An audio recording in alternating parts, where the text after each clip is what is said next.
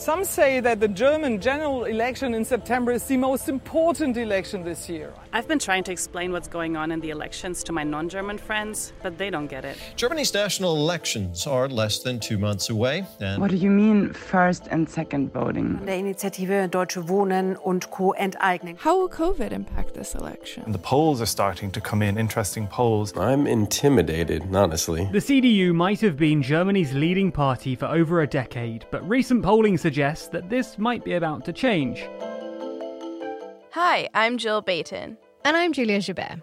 And if you're anything like me, you are not alone if you have questions about the German elections. You might be somebody who can't vote, but I am somebody who can vote, and I have no idea what's going on. On September 26th, we're going to be having a huge election. You've got the end of the Merkel era, the state versus federal elections, the housing referendum for the Berliners out there, and even the potential red-green coalition. Wait, what? What exactly is a coalition? I'm not exactly sure either.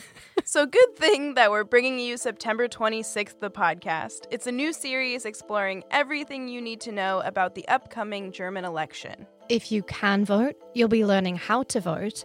And if you can't, we'll be speaking to journalists and academics about why it still matters. The first episode comes out on 30th of August, and we'll see you then.